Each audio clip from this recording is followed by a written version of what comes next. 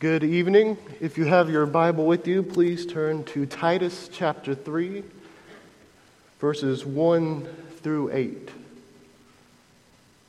Remind them to be submissive to rulers and authorities, to be obedient, to be ready for every good work, to speak evil of no one, to avoid quarreling, to be gentle, and to show perfect courtesy toward all people.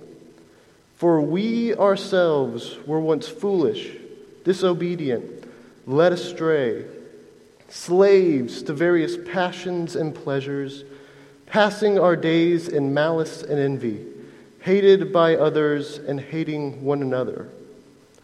But when the goodness and loving kindness of God our Savior appeared, He saved us, not because of works done by us in righteousness, but according to His own mercy, by the washing of regeneration and renewal of the Holy Spirit, whom He poured out on us richly through Christ Jesus, our Savior, so that being justified by His grace, we might become heirs according to the hope of eternal life.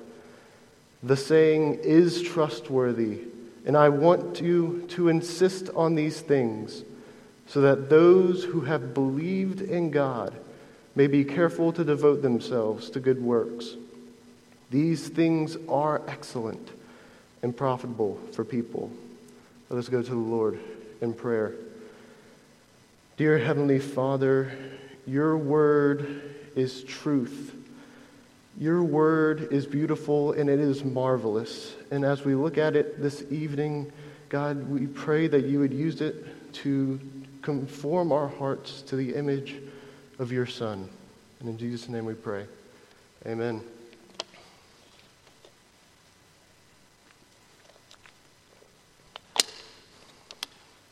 This last Wednesday, I was finally free after being quarantined for 10 days because of COVID. Quarantine is not fun, and I would not recommend it to anybody. But after being locked in one place in my room for 10 days, it was great to be able to walk around and be free and actually move. And with this newfound freedom, I knew exactly what I was going to do, because there was a giant pile of dishes in the sink with my name written all over it. As we look at Titus 3, 1 through 8 this evening, we will see how we were once held captive by something much worse than COVID, but how we have been set free, and what are we to do with this newfound freedom. We'll start by looking at how we were all captives to sin in verse 3. Here, Paul lists out several statements about the state of mankind in a natural state as a result of the fall. We were foolish, disobedient, led astray, and slaves to various passions and pleasures. What does it mean that we were slaves to passions and pleasures? Well, we can look at two other verses in this book, and we can understand what Paul is trying to tell us. Looking at chapter 2, verse 3, Paul is in the middle of exhorting different groups in the church on how they should behave. And when he gets to the women in the church, he tells them not to be slaves to much wine. Then, looking at the very first verse in this book, chapter 1, verse 1, Paul introduces himself as a servant of God. In the Greek, all three of these instances in chapter 1, 2, and 3 all have the exact same root word. So what is Paul's point here? His point in chapter 3 is that everybody serves something. Everybody is a slave to something. The issue is not that we are slaves or servants. The problem is what we are serving. To put it in maybe a little different way to better fit our 21st century ears, everybody worships something.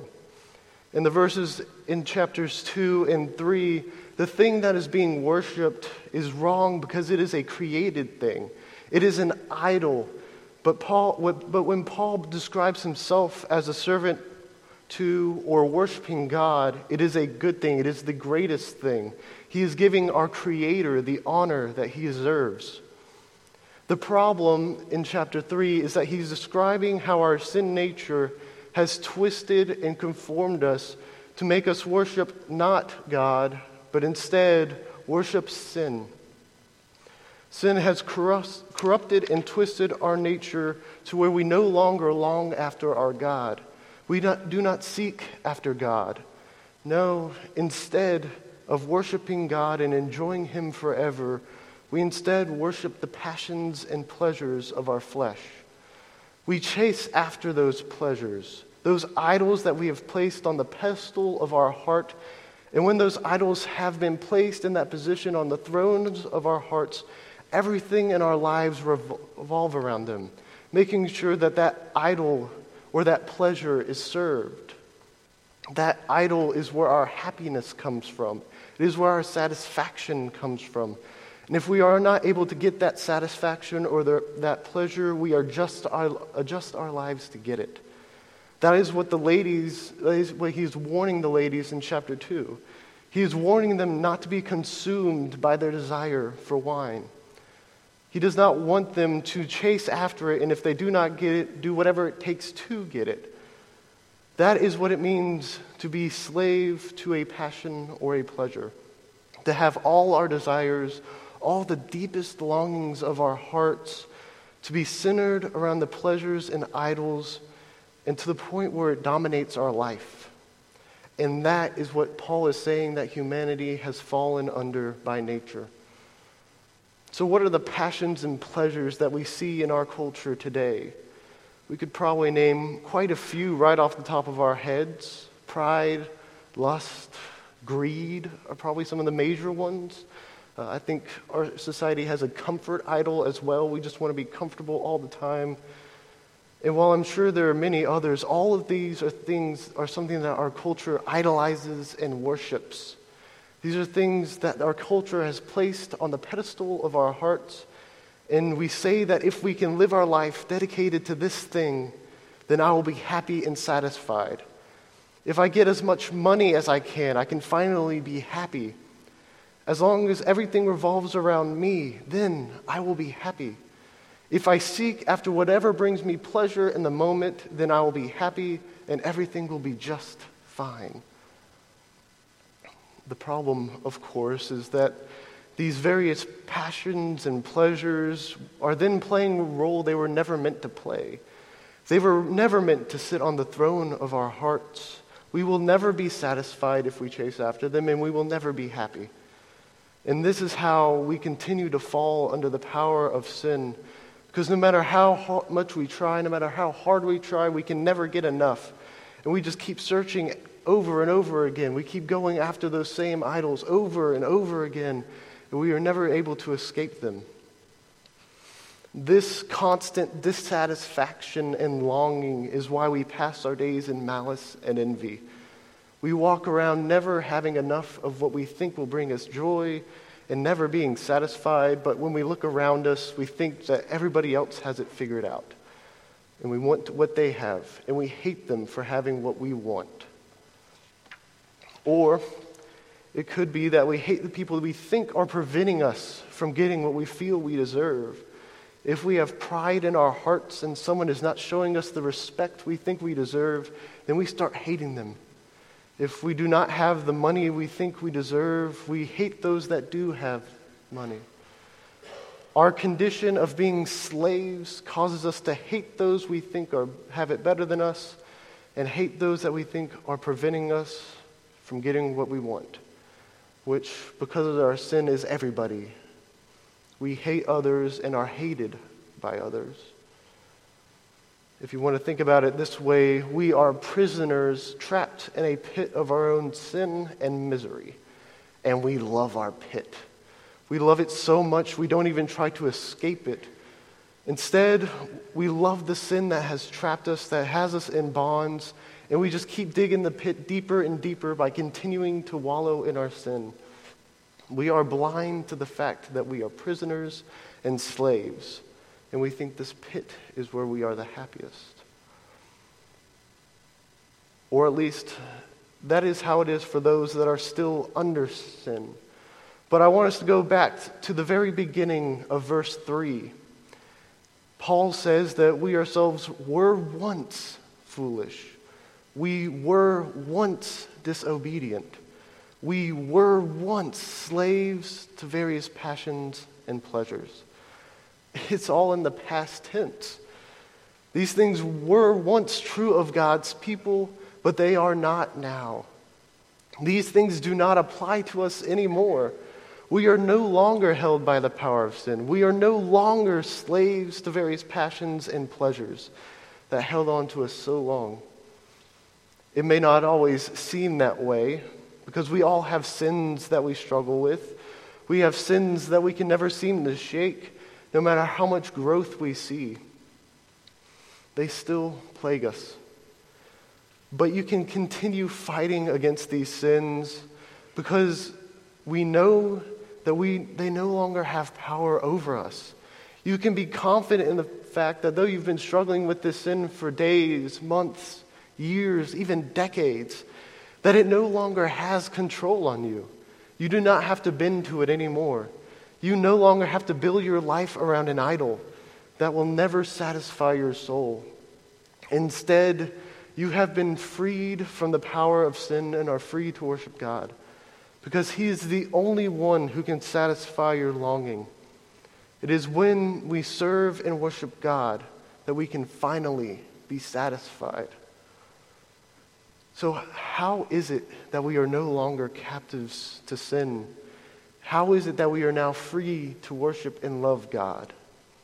Well, it comes in the beautiful verses that follow verse 3. Let me reread verses 3 through 6 for us.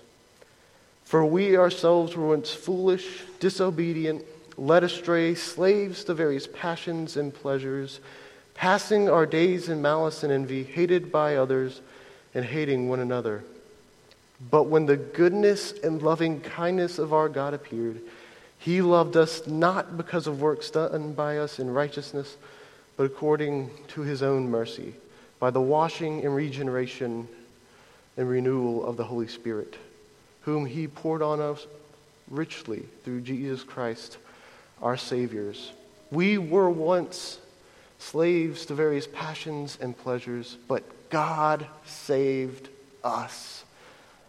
He has freed us from the power of sin, and He did it by the regeneration of the Holy Spirit. Before, we were prisoners to the power of sin, and we didn't even know we were in chains. We loved being under sin's power and actively sought to serve our sin. Yet, even though we loved our sin, God sent the Holy Spirit and poured Him out on us richly through Jesus Christ to free us from our bonds. And the more we realize just how bad off we were in verse 3, the more beautiful the truths in verses 4 through 6 are. We were slaves to various passions and pleasures. Ephesians 2 tells us that we were dead in our sins and in our trespasses. That was our condition when God made us alive with Christ through the regeneration of the Holy Spirit. We often talk about how Scripture is profitable, which is 100% true. It always has been, it always will be. But how often do we marvel at the beauty of the Scriptures? How often do we look at its truths and think how beautiful and marvelous it is that though we were hopelessly slaves to our sin, God saved us. And if that was not enough, it becomes even more amazing. If we look in verse 4, we see that God freed sinners from the bond of sin as an outworking of His goodness and loving kindness. Purely because of how good He has decided to save a people for Himself, even though they loved their sin and did not love Him. Even though we were foolish and disobedient, even though we were easily led astray by our sin, God saved us. And we should not miss the words that Paul uses to describe our salvation. the goodness and kindness of our God appeared, the washing of regeneration by the Holy Spirit. Our God is not a passive God. Everything happens according to his plan that he set forth from eternity, but that does not mean that he just lets it all unfold and watches.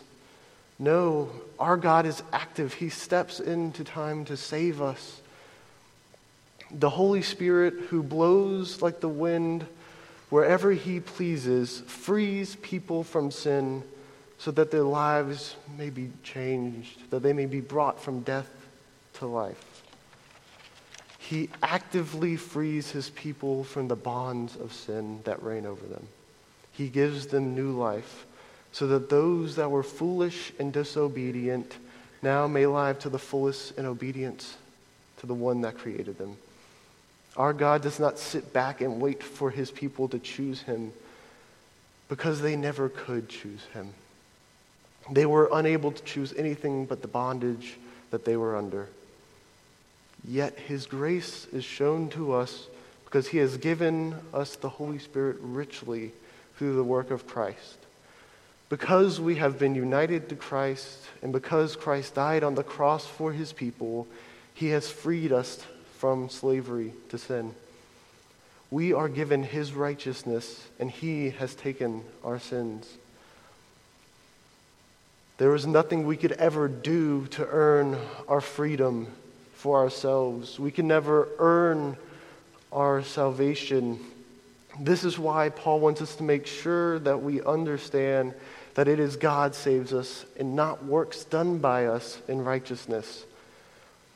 In verse 5, this phrase that Paul includes, in righteousness, it means to be in a state of righteousness. It means to be righteous. By saying that we are not saved by works done by us in the state of righteousness, he dismantles a common trap that we tend to fall into. That trap being, of course, that we think we can earn or merit our salvation. We think we can earn our way into heaven. We think that if we do enough good things, or maybe if we just do enough more good things than we do bad things, that we can work our way into God's pleasure, into his presence. Paul knows this trap better than most. After all, that is what he did for his entire life until Christ met him on the way to Damascus. That is why he's just reminded us of our state before salvation. Before God saved us, we could only be classified as slaves to our sins. Nothing we did could be counted as righteous because all of our works were dedicated to the false gods of our hearts. Nothing we did could please God because we were in love with our sin. We also see here in these verses that our works do not complete or contribute to our salvation. It's not like we do our best and then God carries us the rest of the way. Look at the way that Paul describes his salvation in verses 5 and verse 7. We have been justified by his grace in verse 7. In 5, he says, God saved us. These are completed actions. There is nothing more that needs to be done. There is nothing we can do because God has already completed our salvation. It is done. Going back to our pit analogy, we were prisoners to the various passions and pleasures that ruled over us. We were trapped in our pit. And we didn't even know we should be trying to find our way out. But God loved us and showed mercy on us. And because of his goodness and his loving kindness, and because those things were so immense, he raised us up out of the pit and freed us from our bonds. This freedom means that we can rest and be secure in our salvation, in our hope for eternal life. We can be comforted because we know that our God is never going to leave us or forsake us because it was him that sought us out in the first place. He is the one that rescued us, and we can be assured of his love by remembering that he brought us out of sin, out of bonds, and into our salvation. There is nothing that we can do to have earned our salvation, and as a result of God the Father intentionally pouring out the Holy Spirit through Christ Jesus on us, we can be sure of our relationship with our God. Take heart, Christian, and know that your God loves you, and that he has freed you, and that you have a secured hope for eternal life in him. We have been freed from the power of sin and can rest knowing our salvation is secure. But now what? What do we do with this salvation? What do we do with this newfound freedom? And we look to see what Paul has for us in verse 8. In verse 8, we see that we are to devote ourselves to good works, but only after we have been assured and are confident in our salvation by grace alone. That is why Paul tells Titus in verse 8 to insist upon these things to the people of God, that we have been saved by God according to his own mercy, and that we have been justified by his grace alone. Once we understand these truths, the marvelous and miraculous truths that we have been saved, then, and it is only then, that we are to devote ourselves to good works as a result of our salvation and freedom, and not to earn them. We are to be devoted to good works. This is not something that we are to be passive in. We are not supposed to enjoy our freedom and do good things just when they fall into our laps. No, we are supposed to actively engage in good works. They are something that are supposed to mark our lives as Christians.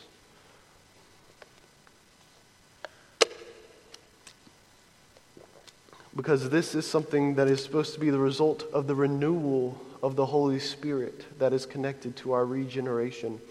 Looking back at verse 5, we see that we have been washed by the regeneration and renewal of the Holy Spirit. You cannot have one without the other. You cannot be regenerated and also not be renewed. This is the same word that Paul uses in Romans 12:2, where he says to be transformed by the renewal of our minds. Where the regeneration that we looked at is a completed action, this renewal by the Spirit is an ongoing thing. It is a daily renewal. And the outworking of this renewal that we receive by the Holy Spirit is the spiritual growth that we see in our lives, where we are conformed to the image of Christ.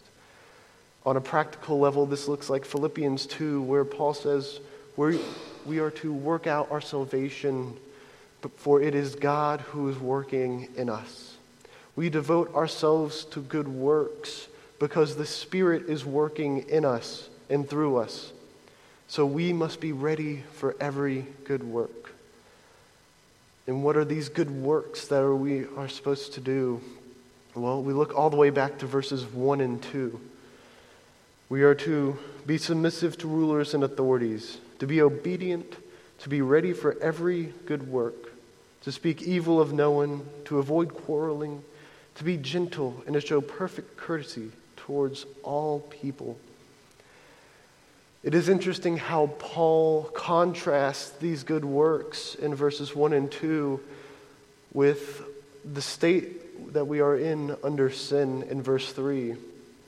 Before, under the power of sin, we were disobedient. But now that God has saved us, we are supposed to devote ourselves to being obedient. Before, we walked around in malice and envy, hating others and being hated by others. But now we are to be gentle, showing perfect courtesy towards all people. And why are we doing these things? Well, looking at verse 8, we see that not only are we to do these things because we have been saved, but because they are excellent and profitable for people. In a world where everybody is walking around in malice, hating each other, we are to do good works for the benefits of others. Where we were slaves to our sin before, we are now free to serve others and to do good works for them. We are to be a ray of light in the midst of darkness and hatred. Now that we have been freed from our pit and cleansed, we should not just stand at the edge looking down into it, looking down at the bondage we were once under and doing nothing. We should be thankful that God saved us because of his own mercy, and then we are to go forth doing good works as a response to this act of grace and mercy that he has shown. Nor should we take this salvation for granted and climb back down into our pit and act the same way we did before God saved us. We have been shown the error of our ways. Why would we go back to them? Why would we throw back on the chains of sin when we have been set free? Why be slaves to the passions and pleasures of our flesh when we are free to love God and to do good deeds for others? We are now free because of Christ Jesus. Let us be ready and devote ourselves to every and all good works. Christ, Ridge, we too were once like the rest of mankind. We were slaves to the various passions and pleasures of the flesh, but God saved us. Where there was only sin and death, he brought new life through regeneration.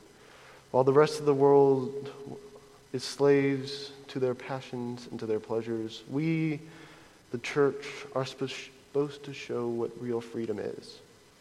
It is the freedom to do good works because we have been set free by a marvelous God. Let us go to the Lord in prayer. Dear Heavenly Father, we can never understand how truly evil and awful our sin is. We can never understand how great of a hold it has on us. And we can never understand how wonderful and amazing it is to have been saved by you. God, we thank you for setting us free from being slaves to our flesh and instead allowing us to love and serve you, our one true God. God, we pray that we would not be ungrateful, but God, that we would marvel at your goodness and beauty, and that we would do good works, for you have saved us. In Jesus' name we pray. Amen.